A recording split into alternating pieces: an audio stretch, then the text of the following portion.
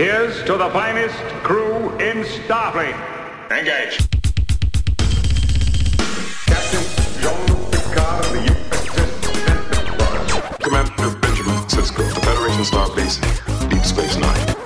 Welcome to The Greatest Generation. It's a Star Trek podcast by a couple of guys who are a little bit embarrassed about having a Star Trek podcast. I'm Adam Pranica. I'm Ben Harrison, and my notebook is in the other room. My screens are closed. I'm not looking at the episode as we record. Not looking at the notes during. I will admit to I've got the cast list open for character names. I feel like that is especially useful on episodes like this where we can't use notes. Just like make it coherent. I don't like describing people as that one guy. Or whatever. Yeah. That seems a little insulting, doesn't it? How lucky, in quotes, were we to draw this episode for this type of episode? I don't know. I kind of feel the opposite way, because I don't want to get too deep into the episode right now because we're in the Marin. Mm-hmm. But yeah, can't do that. Save the episode for the episode. But I feel like one of the things that's fucked up about this episode is the structure is a little confusing. And I think I am going to be struggling to remember how it went. Well, I think that's the great thing about our show, Ben, is that between the two of us, we have one functioning brain. Yeah. I think we should be able to stitch this thing together. This is the square on the game of buttholes that is most in the spirit of The Greatest Generation.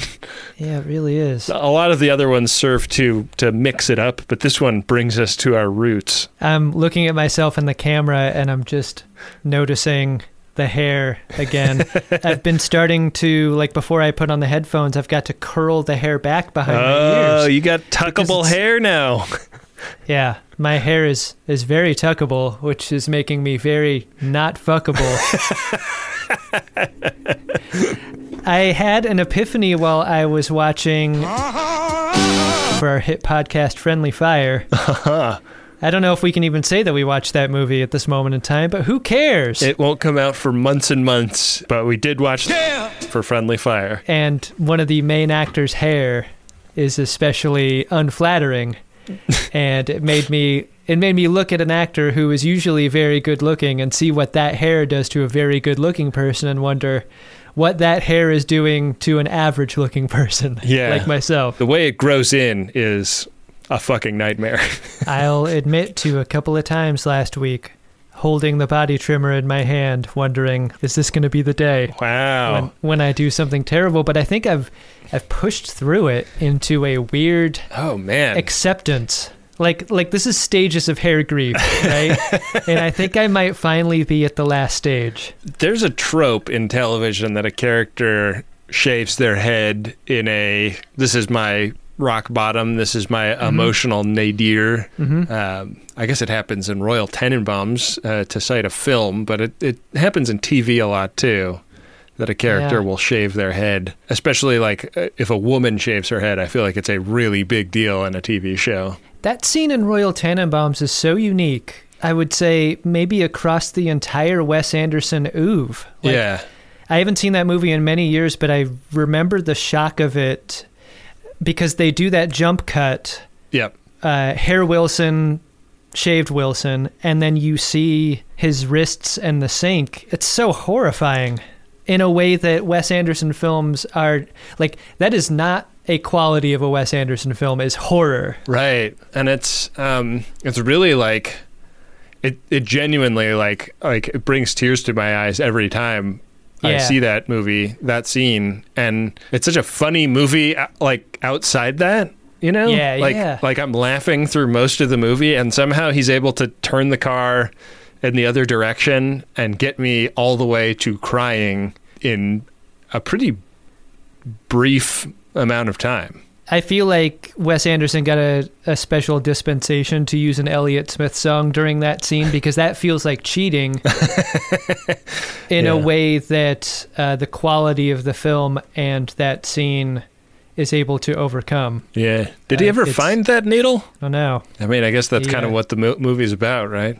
Yeah. Now, everybody knows that Royal Tenenbaums is a film about a man confronting his failures as a father. But what my theory presupposes is maybe it's about one of his sons finding a needle in the hay. What a great movie. That's such a good movie. I compared a close college friend of mine to Margot Tannenbaum, and like I meant it as a compliment, and she took it as a compliment. Like, I think there's something so familiar about those Tannenbaum kids, like the broken high achiever. Yeah, absolutely. I mean, it's not personally familiar to me, but I have met people like that. I mean, half of that is familiar to you, I bet. I'm a broken medium achiever. Well, I think by the time we end our conversation today, we will have decided in what ways today's episode might be broken. I am so nervous about reviewing this episode, man.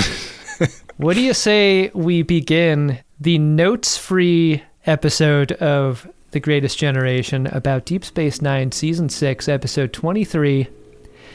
I remember it being called Profit and Lace. Do you realize how incredible this is?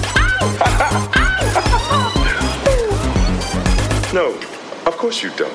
The title being Profit and Lace, it didn't, like, I was sitting there thinking about the title while I was watching the episode, and it really didn't hit me until the end what the pun was. Yeah. Because I kept thinking lace was the word that they kept the same and that profit was something else. Yeah, this is not a Ben Sisko-centric episode. Is Ben Sisko in it? He is in the scene where Quark and Rom storm in with their concerns that they haven't been able to hail anyone on Ferengi. Right. So, and then everyone fucking stomps him over like anyone being concerned about that at all. Think of the terrible repercussions to the Alpha Quadrant. I cannot think of any. this is an episode that opens. There's been a distributed denial of service attack on Ferengi, and the attack came from within. It was that their communications net wasn't able to withstand women's lib. Right. Do you think that's what it is? It's just like double the number of people started using the communications net, and therefore it couldn't handle the overage in capacity? It sure seemed that way when we hear what happened. Like, it's like the streets of Ferengi are filled with clothed women, and it's such a dramatic moment that everyone takes to their internet and starts complaining and gossiping about it. Yeah. It crashes the global network. It's a strange way to open because it poses so many questions about like what exactly happened that it doesn't seem to care about. This is an episode that I feel like the episode does this, and I feel like also we are going to do this on our episode. It's probably better to talk about generally than specifically. And that's a good example of it, right? Like what exactly happened on Ferengi? This episode of Deep Space Nine is not too interested in those particulars. Rom is super worried about Moogie because he can't reach her, and it's like worrying about a loved one when you hear that there was a natural disaster in the city that they live in or something, like, and you might not be able to reach them initially. Right. But in pretty short order, she and Zek are showing up at the station. And my recollection is that the only rule that changed was that women are allowed to wear clothes outside the home. It sounds good to me. Oh, now you see why I like him best. Right? Right. That is the card that collapses the entire house of cards that is Ferengi society. Yeah, that's pretty amazing because it's not even they have the right to earn profit or whatever. It's just that they can wear clothes. We get a couple of female Ferengi costumes in this episode, and with what we know about the weather on Ferengi, do you think that it's a place like if you watch Deadwood, the bottoms of women's dresses are just constantly muddy and disgusting from walking through town? Do you think that's what it is on Ferengi when the women start putting on clothing and walking through the muck? It's got to be terrifically dirty. Yeah, like if you were starting from zero, what would women's clothes look like is a very interesting question that I feel like this episode sort of fails to engage with at all. Like, because I feel like this episode stopped at Novelty Sombrero as an inspiration for Ferengi clothing. Because like women's clothes are so much more politicized and scrutinized than men's clothes. Like there's like who wore it best and fashion do's and don'ts. Like so much, at least in our culture, so much attention is focused on whether or not women are doing it right. And I do like I think that would have been a fun episode, right? Like what if it was met with relatively little resistance because people instantly saw the profit potential, but then an entire planet was just like, what could women wear? Like, let's explore this as a thing. One of the few things that this episode gets right is putting women's clothing in practical economic terms. Yeah. That conversation that Lady Quark has at the end with the soda magnate. Like, he actually A to B to C to D's it. He's like, well, women are going to be wearing clothing. I know that might be an assault on your sensibilities, but women need to carry things, so they'll need pockets. But what do you put in a pocket? You need to put money in there because they're going to be out buying stuff. And then, like, he constructs a society beginning with clothing that equals a net positive for everyone. Oh, there'll be plenty of profit for everyone. It's the kind of argument that like pro-immigration economists make, which is like there is very little evidence of like cultures being wrecked by immigrant cultures. There's very little evidence that, you know, and there's a preponderance of evidence that immigrants are like very highly motivated workers and they commit fewer crimes than native-born populations, and that they have lots and lots of economic benefits to the countries they move to because they grow the labor force and then also grow the tax base and also grow the amount of, you know, consumers that are out there. And that's the exact argument Quark is making. Like, what if overnight Ferengi could double its number of laborers and double its number of consumers? Right. And that's like maybe the best thing in the episode is just like making a somewhat tricky economic argument pretty simple. Right. And I think there are scenes to see in a positive light, but I think when you're just breaking this episode down, it's establishing the idea of something that it never pays off. Like, no one grows in this ep. We begin with like a scene of workplace harassment. Right. Oh yeah, I forgot about that. And you're like, at least for me, I was like, okay, well, if the rule of this episode is Quark finally getting his comeuppance for being a shitbag manager, then like I'm all for it. Like, to whatever extent embarrassment is a worthy punishment for his many crimes, it's better than nothing, I guess. Embarrassment is a punishment, what did we do to deserve this, Adam? I know. I know, but the episode isn't even convicted enough in itself to realize that by the end of it. The episode starts with Quark committing a terrible crime, and then Zek and Moogie and Mayherdu show up, and they are there to explain what happened. And the other shoe that drops is that since Zek has been stripped of power, Brunt has been made the acting Nagus, which speaks to the extremely limited population of Ferenginar. Almost no one lives there. I wanted to know more about the nuts and bolts of this, because in the event of like a global communication collapse, you could understand why like a sort of coup could take place during. Yeah. But you also need a communication structure in order to make that happen. And like I didn't necessarily buy Brunt's rushing into that power vacuum. Yeah. Constructively. It's a little hand wavy because wasn't Brunt like on the team in the Magnificent Ferengi episode also? he lost his job and then he got his job back, and then he mentions that like he bribed all the right people to get power adjacent enough to take advantage of the situation. Yeah, that happened fast. I gotta say, like, in a clunker of an episode, Jeffrey Combs fucking carries this thing. He is chewing up the scenery, he's chewing up the costumes, he's chewing up the camera, he's chewing up Alexander Siddig, the director. He's got those sharp teeth. Of this episode. He could chew his ass off. He's incredible. Whatever alien type Mayherdu is, what's the deal with Brunt also having a guy? You're a lash?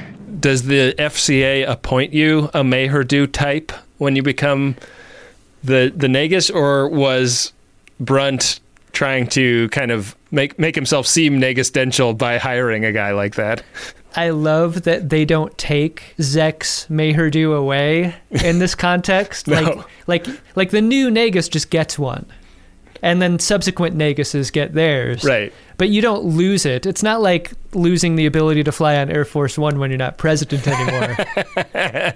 It's like you get to keep Air Force One. Right, yeah. That's your Air Force One now. I love when they first meet each other, the Mayherdu and then Mayher 2.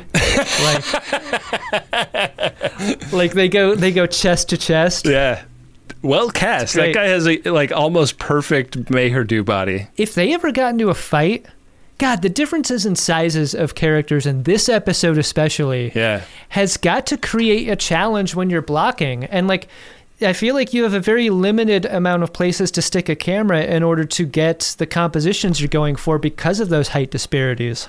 I think that there's a lot of weird tone stuff in this episode, but for all of that, the camera directing is great, and there are a couple of really fun transitions, like the first scene when Zek comes in and doing his customary takeover of Quark's apartment and making it the official in absentia government of Ferenginar. There's a transition where he sneezes into a box of beetle snuff, and the puff of bug powder fills the frame, and that's where it cuts. Did we always know beetle snuff was explosive? It seems dangerous. Yeah, somebody must have snuck some white pepper in there with his snuff. Is beetle snuff like brown? I wonder. Is it cut with some sort of powder? Sounds like it. Cut with whatever kind of gunpowder you use on a Ferengi whip. We never get a cloud of smoke transition on this show, so that was fun. It was super fun. Golden cut. Golden cut. So Zek really wants to take power back from Brunt and feels that he can. And the way he's going to do it is by appealing to the greed of sort of the Ferengi captains of industry.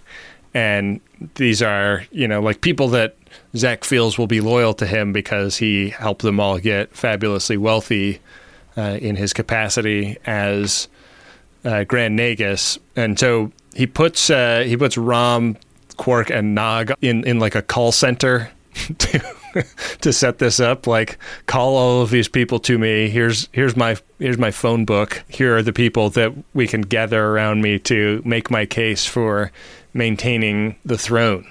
This open concept office space just gave me the cringes.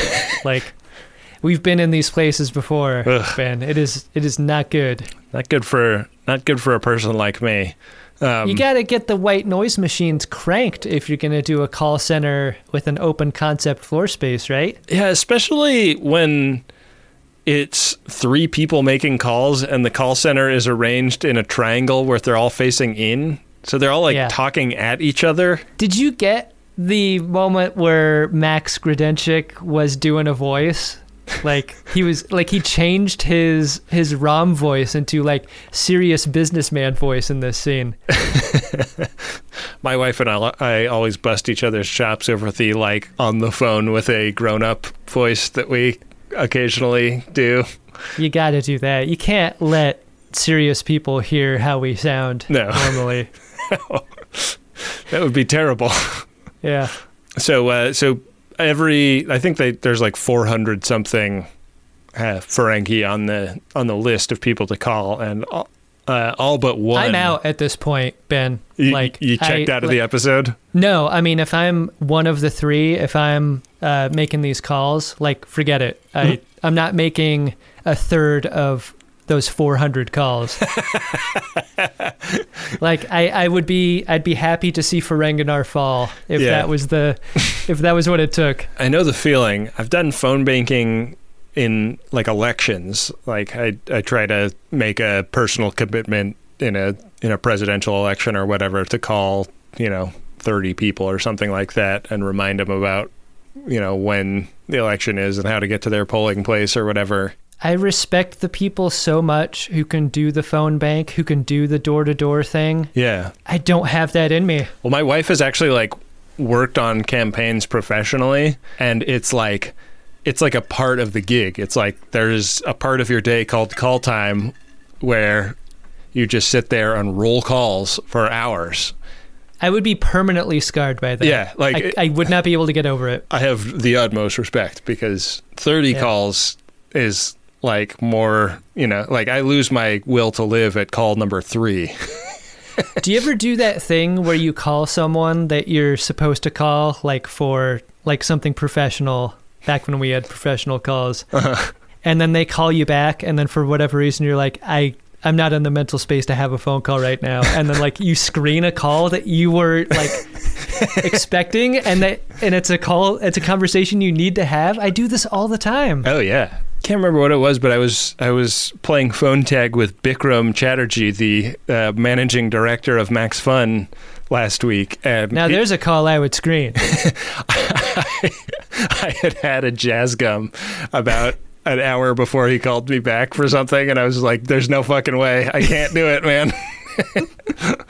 I cannot seem like a grown up at a time like this." That's not going to work. So the phone calls net one taker. Yeah. Like they do all this calling to get them, like they need to get an audience for Zek. And this audience of one is recruited, the soda magnate of Ferenginar. Yeah. He's the head of the Coca-Cola equivalent of Ferenginar. I don't remember what the company was called. Drink Sluggo Cola, the slimiest cola in the galaxy. It seemed very Slurm related to me. Yeah. Didn't it to you? Like, I wonder did Futurama bite this rhyme? I don't know. It seems like it could have, because Futurama came out after this, right? This is 1999? It did, yeah. So it made me wonder. Which is cool because I love Slurms McKenzie and I love everything about that Slurm storyline. Whammy wham wham wazzle, let's party! I also loved Nilva. I think, for all of the complaints I have with this episode, introducing the character of Nilva gets a thumbs up from me. Henry Gibson plays Nilva, and he is like one of the classic actors, like classic comedy actors from like back in the day. Totally. His sensibility about things is so welcome. Yeah, he's one thing that I read about the episode was that there was a lot of conflict between the producers, and then Armin Shimmerman and Alexander Siddig kind of had one take on the script, and Ira Stephen Bear and whoever co-wrote it with him had a very different take on the script.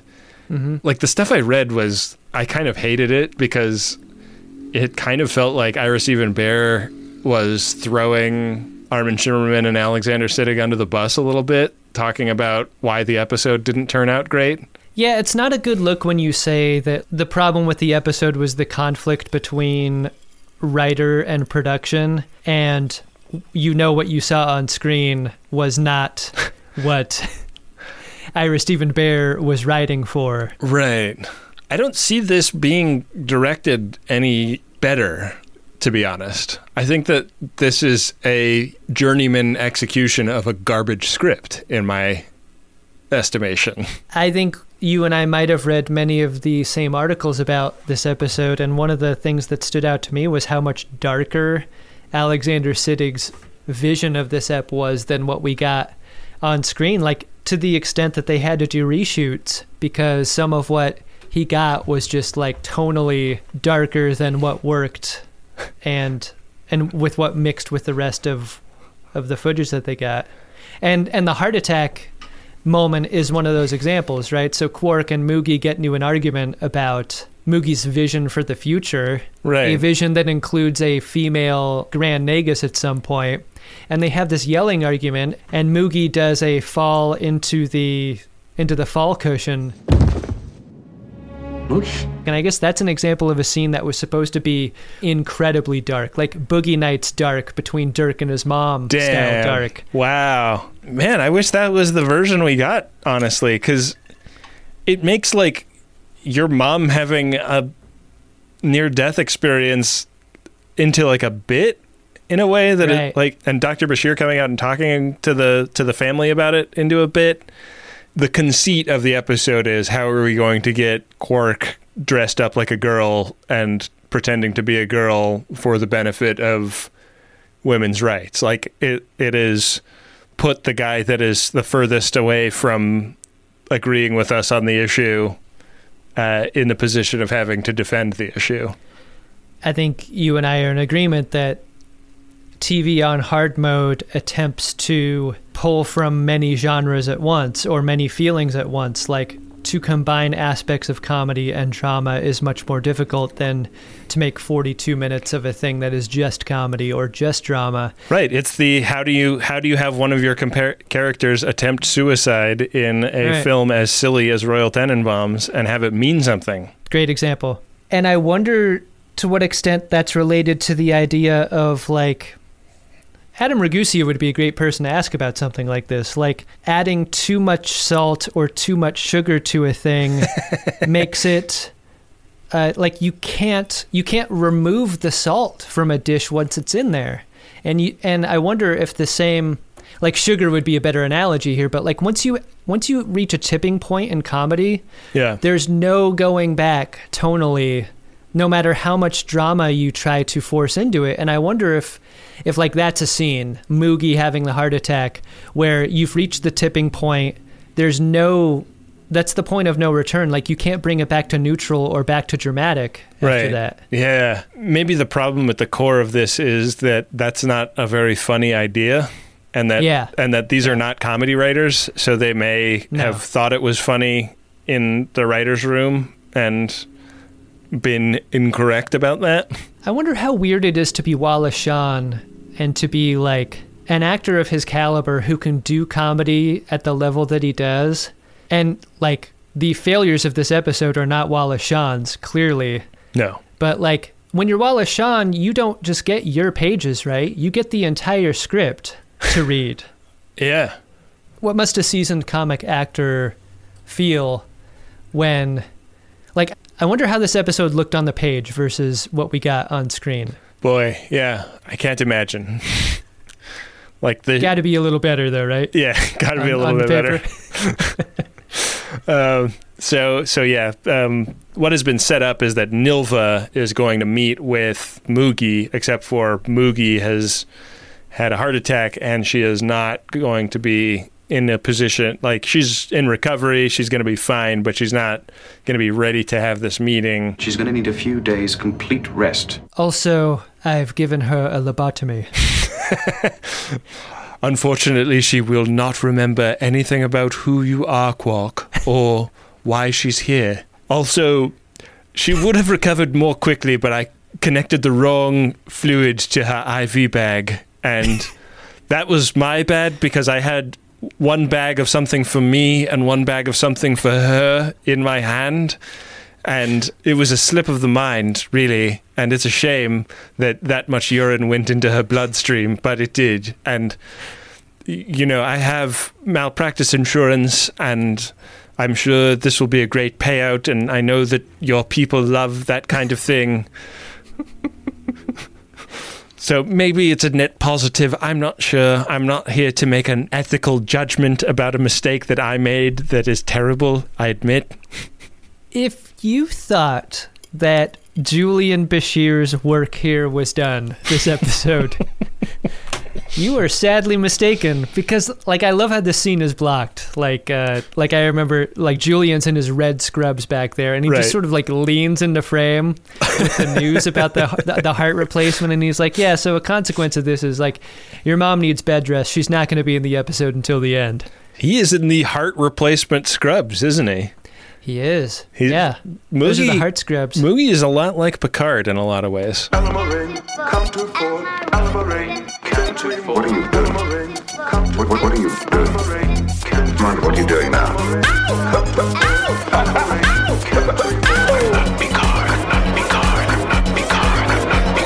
Exactly. So there is a lot about this story that's strange credulity, but one thing this episode is asking you to believe is that the soda magnate of Ferenginar is depending on the idea of Zek's lady friend, Moogie specifically, taking this meeting. Right. She's got to be a part of this. This is a have to have that I was not clear about until this moment. Like, really? Like, she's that instrumental to the negotiation? Okay. I mean, I think that like that part actually kind of makes sense to me, which is this guy is coming from a culture that is so dipped in misogyny that he couldn't even conceive of a woman being intellectually substantial enough to make a case for herself as a economic actor, and that part of the idea of Moogie being the principal in this meeting is just as like physical evidence of the idea that she's arguing for. I am a capable woman that understands money in a way that is sophisticated enough to put me in a position where I'm like technically running the Ferengi Alliance from the shadows. So you have to take me seriously. You have to take this request seriously. It's almost as if the reason for Brunt being on this episode is to rub in this point. Get down on your knees and beg for mercy. He's like, boy, you guys are fucked. You really needed Moogie, but she's recuperating with that heart thing. Seriously, he just comes in to like salt the wound periodically. Like so you're telling me Brunt has been elevated to the height of political and economic power in the Ferengi Alliance, and his first act is to go off to the remote human space station of Deep Space Nine to gloat at the guy he got it from? This feels like a 80s summer movie where like the land developer is threatening to bulldoze your beloved home because like he's there to incite the desperation of the incident that is the operation done to Quark, right? Because once Brunt comes into glow, everyone's like, well, we can't let those developers win. Yeah. Like we've got to become Goonies and turn Quark into a girl. We've got to beat them at the downhill ski race and then undergo a sex change operation. I no longer believe that Dr. Bashir can't do anything. I believe that I believe in the power of Dr. Bashir's magical surgery. Yeah. Bashir giveth, Bashir taketh away. I wonder why he didn't send Kern off with a couple of great big tits, you know? These might get in the way as I inspect suitcases coming through the station's baggage handling system. I wouldn't know the difference between being flat-chested and not. Fun bags? I think all bags are intrinsically fun as you inspect them for bombs and other contraband. The stuff with Rom related to everything happening to Quark is very interesting to me. Like, Rom seems more suited to and able to do what Quark is doing, but they need a business-minded person in there, and that's just not Rom. But like in every other way, Rom is admitting an interest and an experience in gender play. Right. He has a studied understanding of like the different ways we perform gender. Right. that, like, unfortunately is kind of played for a joke, right? It's like, what's going on with Rom that he knows how to sit and walk like a girl? I thought they made fun of Quark way more than Rom, and I guess it's sad that I thought that that what they did to Rom was, like, maybe just by comparison, like, fine. Yeah. I mean, I think the difference is that, like, I think Max Grodenchik played it with a lot of integrity and respect, and I like that Lita liked it. It would have been different if he made fun of himself during, too. Right. And that he didn't. Like, his sincerity means a whole lot. It's a weird thing. Like, I don't know why I clicked on this, but I was like scrolling through Twitter or something and happened upon a video of what's that fucking podcast guy? Joe Rogan. Joe Rogan talking to. How did we both know that? Because he's like the fucking podcast guy. He's the number one podcast guy for whatever that means. Talking to Bill Burr, and like Joe Rogan is like sitting there like trying to do like a comedy bit about how like it's like not, you know, it's unmanly to wear a face mask, and Bill Burr is like, yeah, like you with your no medical degree and I with my no medical degree are really going to sit here and tell people what they shouldn't do with regards to the pandemic. Great point, Joe Rogan. Like, it really made me love Bill Burr. It was like Bill Burr was very funny and made Joe Rogan seem like a dope. But Joe Rogan's defense of like, it's not manly, like this is what dudes do thing, like, it had been like such a long time since I'd like talked to somebody with a worldview like that, or even encountered that kind of worldview. I am so used to performative masculinity being something to make fun of that it's weird to hear about someone so sincere about it. Right. And like, I don't listen to that show. I have very, very little familiarity with it aside from like the times that it makes news because like Elon Musk smoked a blunt or whatever. So I didn't really I was really surprised at the tone of that, and it kind of reminds me of this, of like how could Quark, a man's man, know any of this shit? Right. Which is like a little bit dishonest about the kind of character Quark is, because he is not like a vein popping hyper masculine character, you know? Yeah, I mean, you would assume that someone in the kind of business that Quark is in would at least have the performative kind of progressivism to make a business that earns money from men and women. Right. You know, if for no other reason, know everyone's wants and desires to make money. Yeah. Like, at least, like the bare minimum. But he doesn't even have that amount of curiosity, and that's almost unbelievable, right? Yeah, like that would be believable if he lived on Ferengi, but he lives in a place where that's like those values are shunned. So, speaking of values, I don't understand why there aren't rules about operating a business on a Federation station that would prohibit the sort of shit that he does to his employees, I mean. Yeah, I think that there are rules about that. Like, I think there was like a season 1 episode where Sisko specifically addressed the idea that Quark should not sexually harass his employees. Alura's a human female. She could run this up the chain. Yeah. I think that felt like a bad comedy script idea that the writers thought would be a funny punchline to the episode. Like, what if we set up Quark putting skeevy moves on this lady, and then it's a hilarious conclusion when she is receptive to those skeevy moves. Right. So there is a makeover scene. Quark is revealed to be a little-eared, distractingly big-titted Ferengi woman. And by distracting, I mean distracting to himself. Right.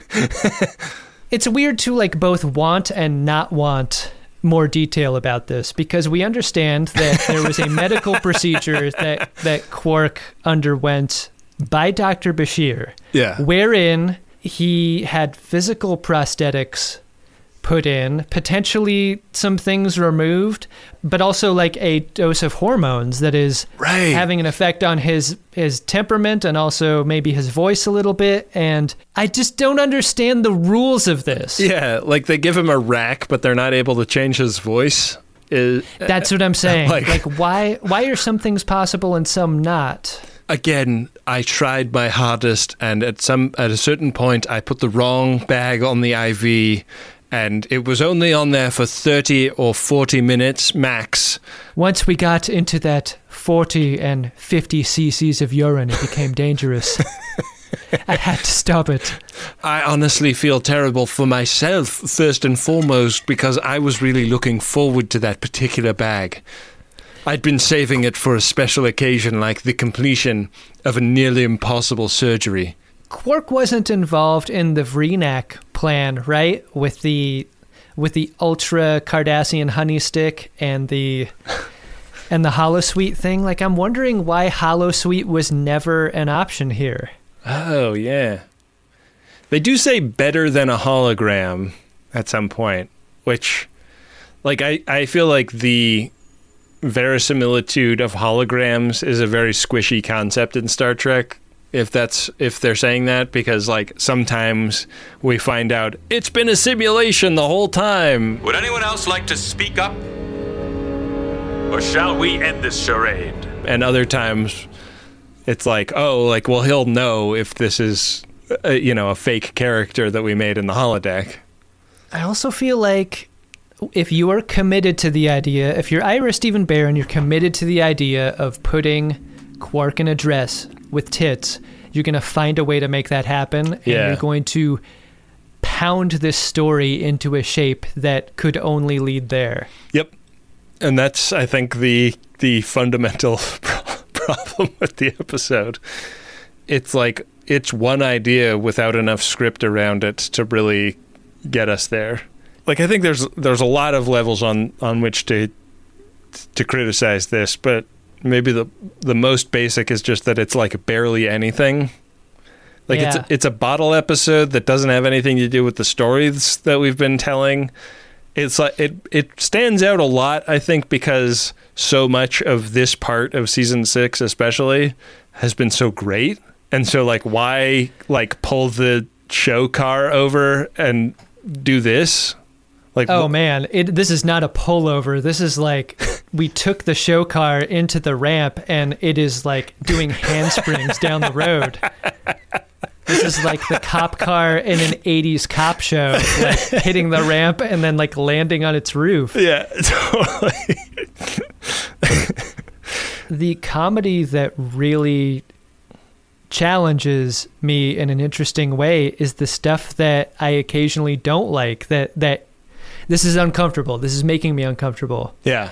But this episode is not capable of doing that. And I think one of the unforgivable sins of this episode is just how uninteresting it is in the ways it attempts to make fun of the thing that it's making fun of. Yeah. Like, in a weird way, I would almost respect it more if it were more offensive. Right.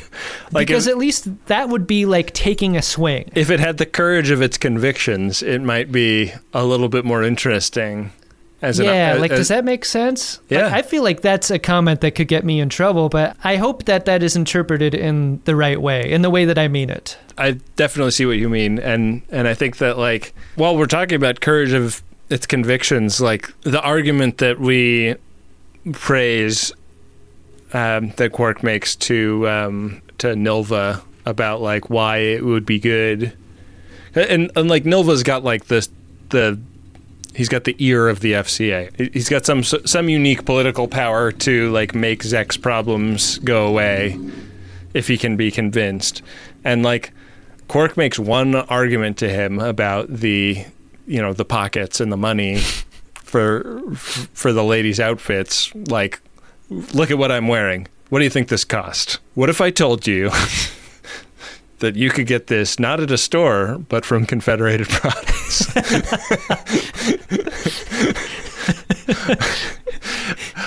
But from the slug juice to the ham, even that cologne you liked, to this dress I'm wearing. Yeah, but like that is just one argument, and like this show already had like a pretty good Ferengi women's lib episode in the one where they like went back home and discovered that Mugi was earning profit. And I don't think it had a super satisfying ending, but I don't think that this is the way to pick that back up.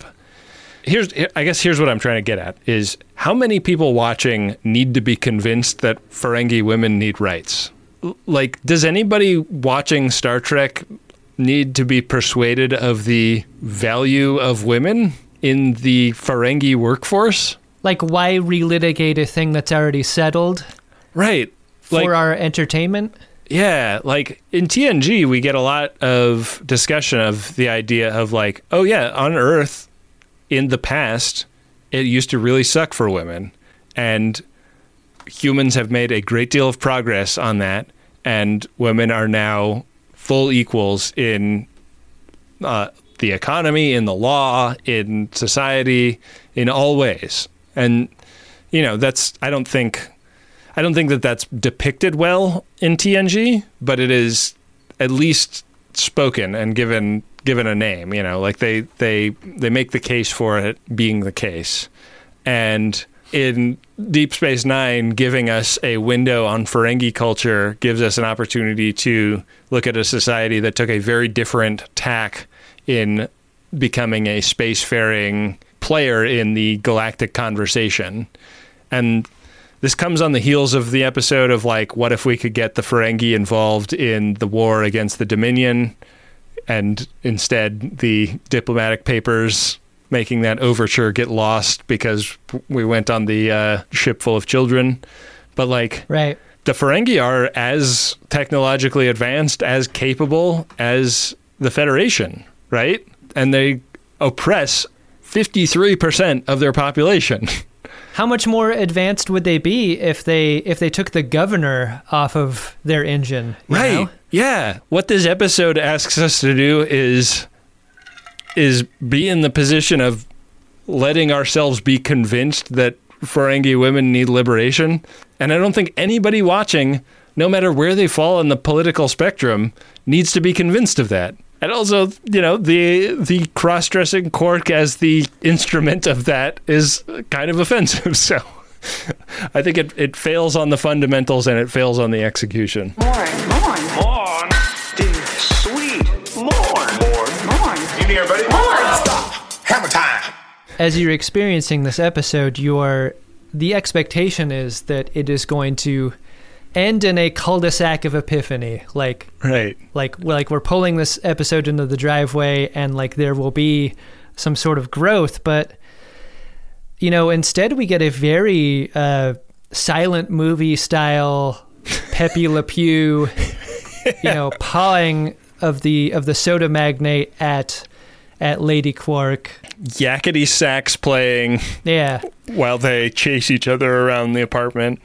Brunt coming in and everything Brunt says being disputed by a growing level of nudity that Quark is more willing to demonstrate. Right. This is women's lib by Quark dumping them out. Right. Brunt is totally flummoxed by this.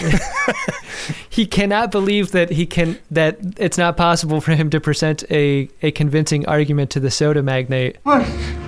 Why? And so Nilva is in the bag, right? He's gonna go home and make his case that Zek should be reinstated. This was my confusion at the end of this episode, because we get kind of an elliptical edit where we're back in Quark's looking at a ring that the soda magnate gave him. He's feeling very emotional because he's had reverse surgery now to turn back into Quark, but he's still feeling the hormonal effects. He has an overwhelming number of lady feelings. You may be a lousy son, but you made a wonderful daughter. And they're fitting a lot of exposition into this scene because I was confused. Soda Magnate goes back, but it was not clear to me in any way about whether or not Brunt would have to vacate the Legacy, right? And to give it back to Zek. Zek and Moogie are in the bar, like having their one last laugh with the gang about their great adventure and the friends they made along the way. It's famous last words when Zek says, "If all goes well, when we get back, I'll be back on top." Very unconvincing. And the last seconds of this episode, Ben, are like the bookends. Like we get the second bookend to the first, which is Quark's employee has read the Umox book, 50 Shades of Umox, and is ready to perform, and Quark isn't into it, and then you hang on that moment for a second thinking, well, there it is. Quark has learned his lesson. He's only been able to feel empathy for the ladies around him by experiencing the many injustices that they go through. Before the very last line of dialogue is like basically, "Oh, fuck it, let's go get a hand job," by an employee. I was shocked, not that he did it, because this is in keeping with what a dirtbag Quark is. I was shocked at the construction of an episode, just whether or not it's about anything, that an episode just full-on refused to have any sort of journey for the main character that we went along with. It's almost nihilistic in that way. Like, and especially for this show, which is so willing to change characters radically. I think when you're a fan of this show, you're asked to like experience the many indignities that a Quark demonstrates. Like he's a hard character to be with because of how much of a shitbag he is. I don't think either of us are asking for him to like change his ways and redeem himself and be a great person. But I think any person watching any episode of anything, they don't want to feel like their time is wasted. Right. And that was the feeling that I had at the end of this by that very last line of dialogue, was like, it was for nothing. Yeah. Like, I don't care about how the Ferengi Alliance's politics go. Yeah. This show has never made it feel important. So the stakes of the episode are, can Quark be improved? And apparently their conviction is that he can't. I mean, even on more generally, like, is it possible for Quark to experience a thing like anyone else would? Like, to recognize that he's been through something even? Yeah. Like, not even that it changes him. And it doesn't even seem like he's able to achieve that. Nuts. Did you like this episode, Ben? You really want to do this? Here, now, okay, let's do it! No. This is talked about as among the worst episodes of Deep Space Nine, and maybe in the conversation for me as among the worst episodes of Star Trek. I don't think it does the thing that Star Trek sets out to do. I don't, and I think that the thing I hate about it is that it doesn't even try. It's like trying the opposite thing. So, yeah, and I don't like the. I think that the writers throwing the director and star under the bus after the fact is a really ugly look. Yeah. So, thumbs down from me. How about you, Adam? I keep thinking about the Deep Space Nine car hitting the ramp and flying off the cliff, like the Toonces car. You know, this isn't just the goodwill of Deep Space Nine that the show is able to trade on in season 6. It's the many advances that TNG was able to make in terms of representation, which in its own right was trying to right the many wrongs that a TOS did in terms of what it did. And TOS did some good things in terms of like racial representation and diversity and stuff. But like, this episode really made me think a lot about how Star Trek right now trades on its ideals of being an inclusive and diverse place that is welcoming to every type of person, no matter who you are. And that wasn't always true.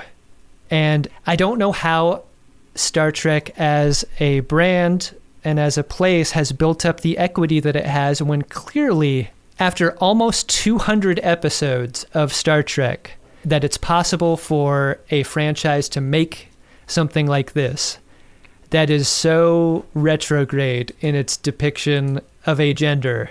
Yeah. Like, how do they not get it at this point?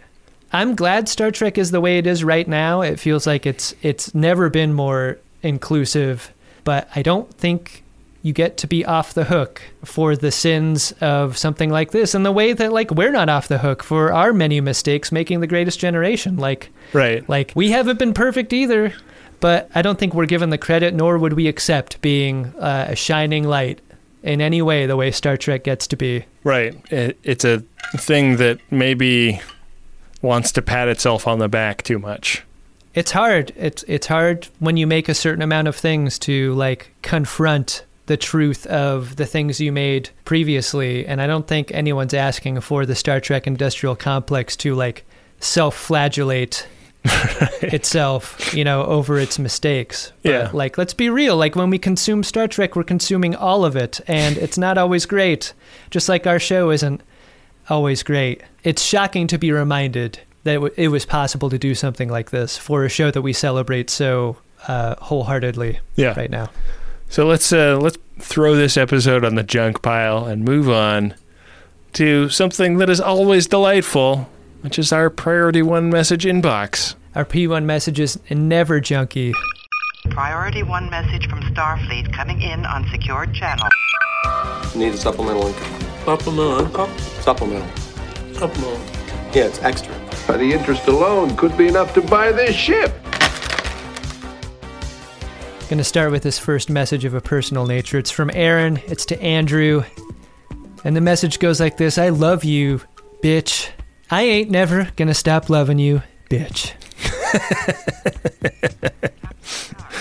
Aaron, in the notes to Andrew, says his birthday is June 10th, so the June 8th podcast would be perfect. We missed it by a couple weeks.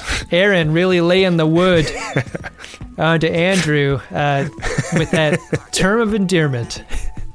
Indeed. Next Priority 1 message here is from Diane Isis, and it's to Rockadella DeLuca, and it goes like this.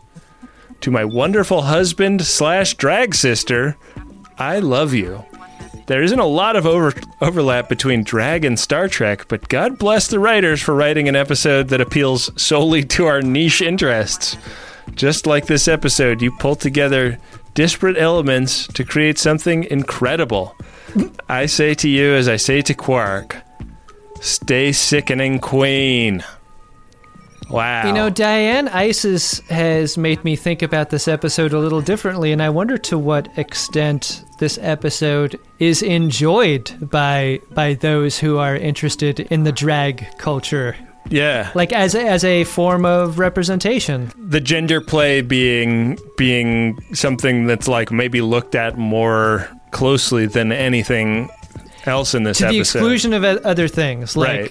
Like in 97, you're not seeing a lot of drag culture representation. Maybe that's the thing that you love. Yeah. And maybe that's enough. That's pretty good. I mean, Quark is giving me a lot of tassel realness, you know? Yeah. Quark, pretty fierce this episode. Pretty fierce indeed.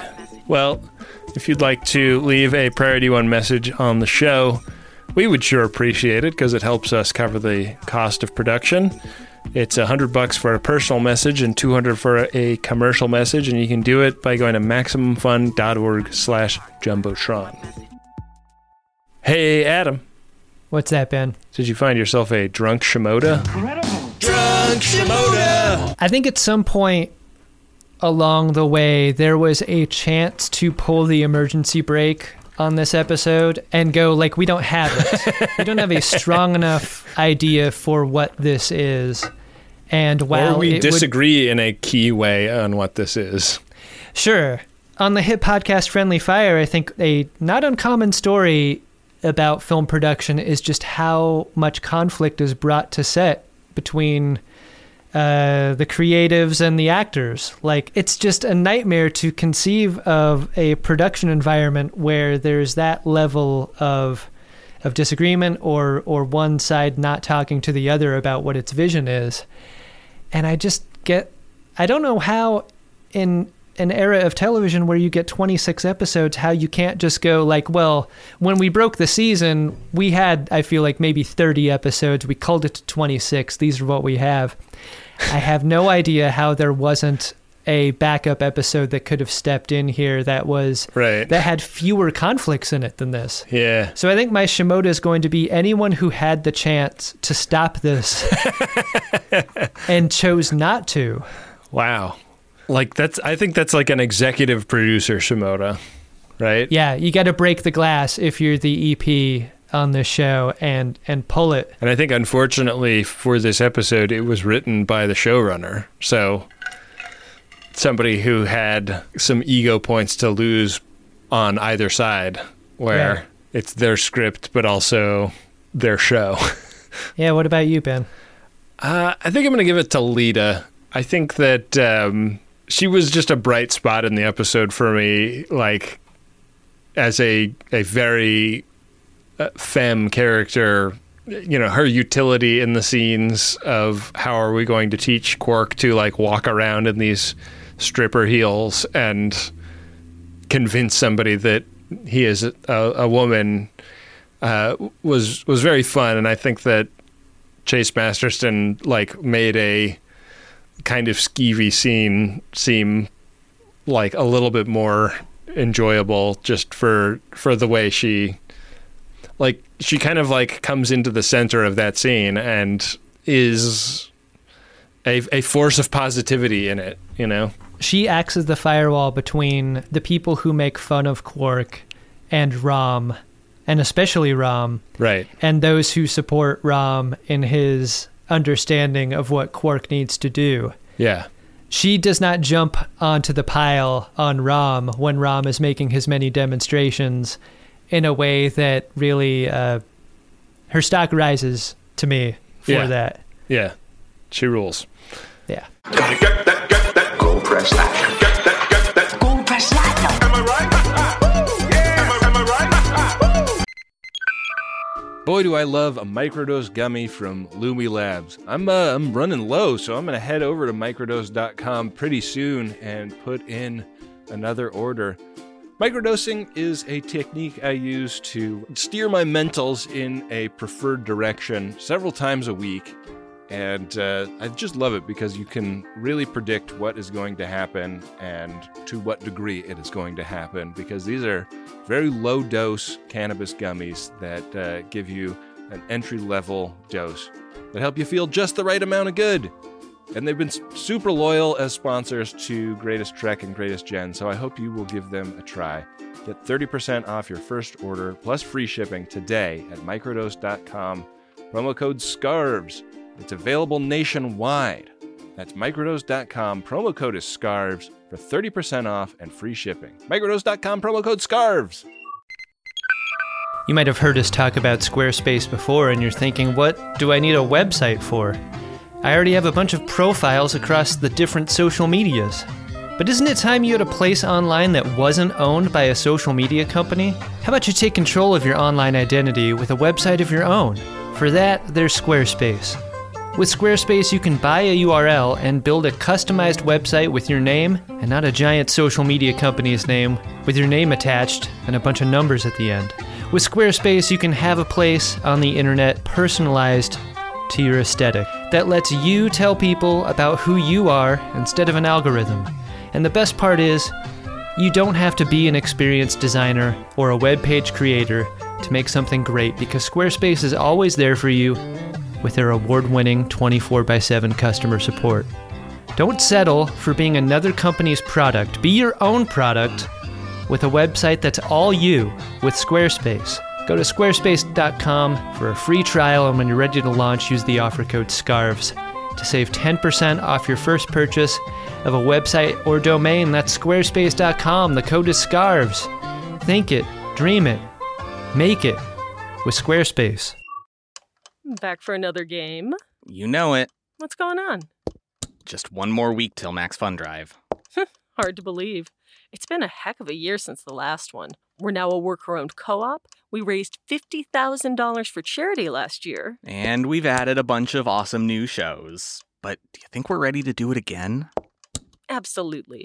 Lovely new gifts are lined up. The episodes will be amazing. And wait till everyone hears the bonus content. Yeah, plus they know to go to MaximumFun.org/newsletter, so they're getting all the news. Oh, like that meetup day is on Thursday, March 21st. Then what's bothering you? Me? Oh, nothing. We're all set for Max Fun Drive to start on Monday, March 18th. I just didn't want you to see this coming. Check. What? Hang on. Most of the plants humans eat are technically grass. Most of the asphalt we drive on is almost a liquid. The formula of WD-40 is San Diego's greatest secret. Zippers were invented by a Swedish immigrant love story. On the podcast Secretly Incredibly Fascinating, we explore this type of amazing stuff. Stuff about ordinary topics like cabbage and batteries and socks. Topics you'd never expect to be the title of the podcast. Secretly Incredibly Fascinating. Find us by searching for the word secretly in your podcast app. And at MaximumFun.org. Gold press platinum. Gold press platinum. Gold press platinum. That's a lot of yamak sauce. Well, the next episode has got to rule compared to this one, right? Yeah. So No there's nowhere to go but up, Adam.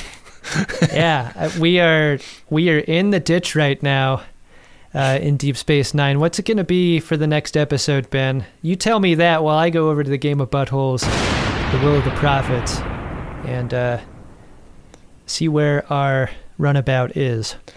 Well, the next episode is Season 6, Episode 24, Time's Orphan. An accident turns O'Brien's 8-year-old daughter into a wild, dangerously unsocialized 18-year-old. Are you serious? Yeah. Molly's about to grow up real fast, Adam. Did you add the wild, dangerous part to that read, or is that what the copy actually says? That's the copy. Wow. Yeah, she becomes like a child raised by wolves, essentially. Okay.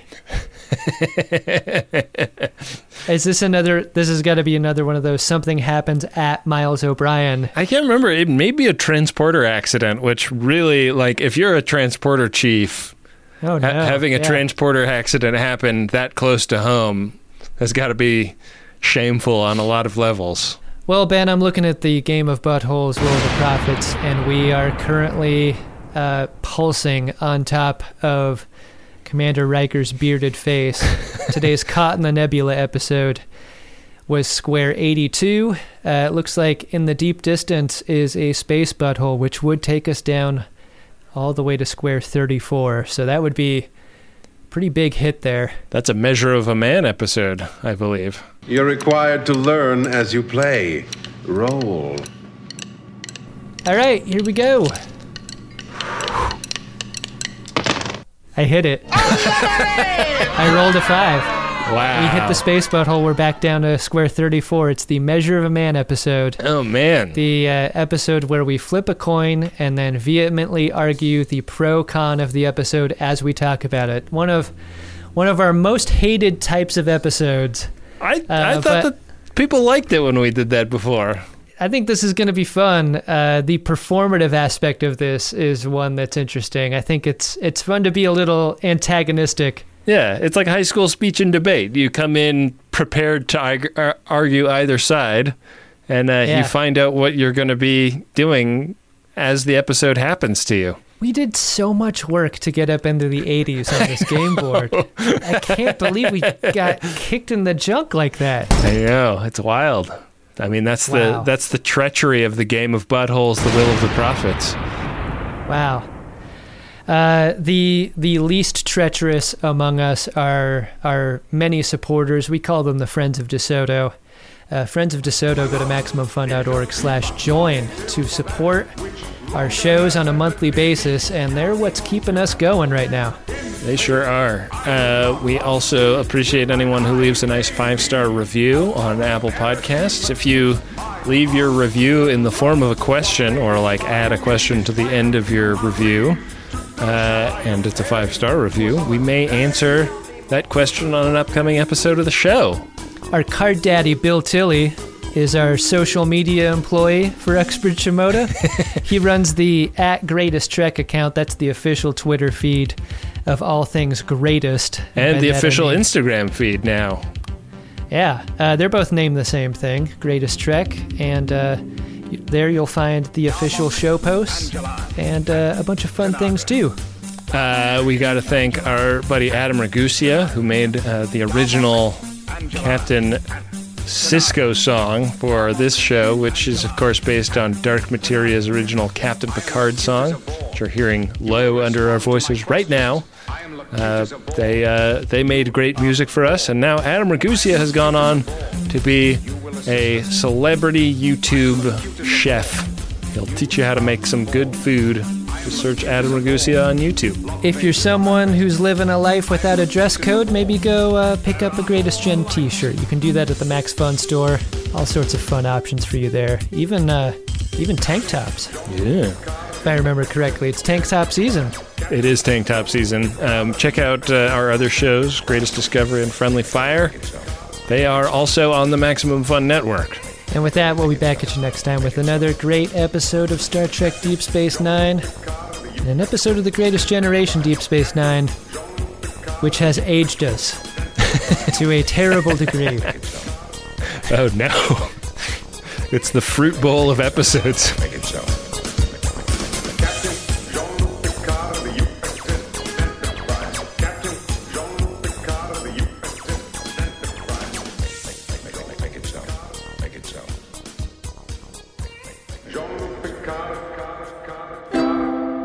MaximumFun.org. Comedy and culture. Artist owned. Audience supported.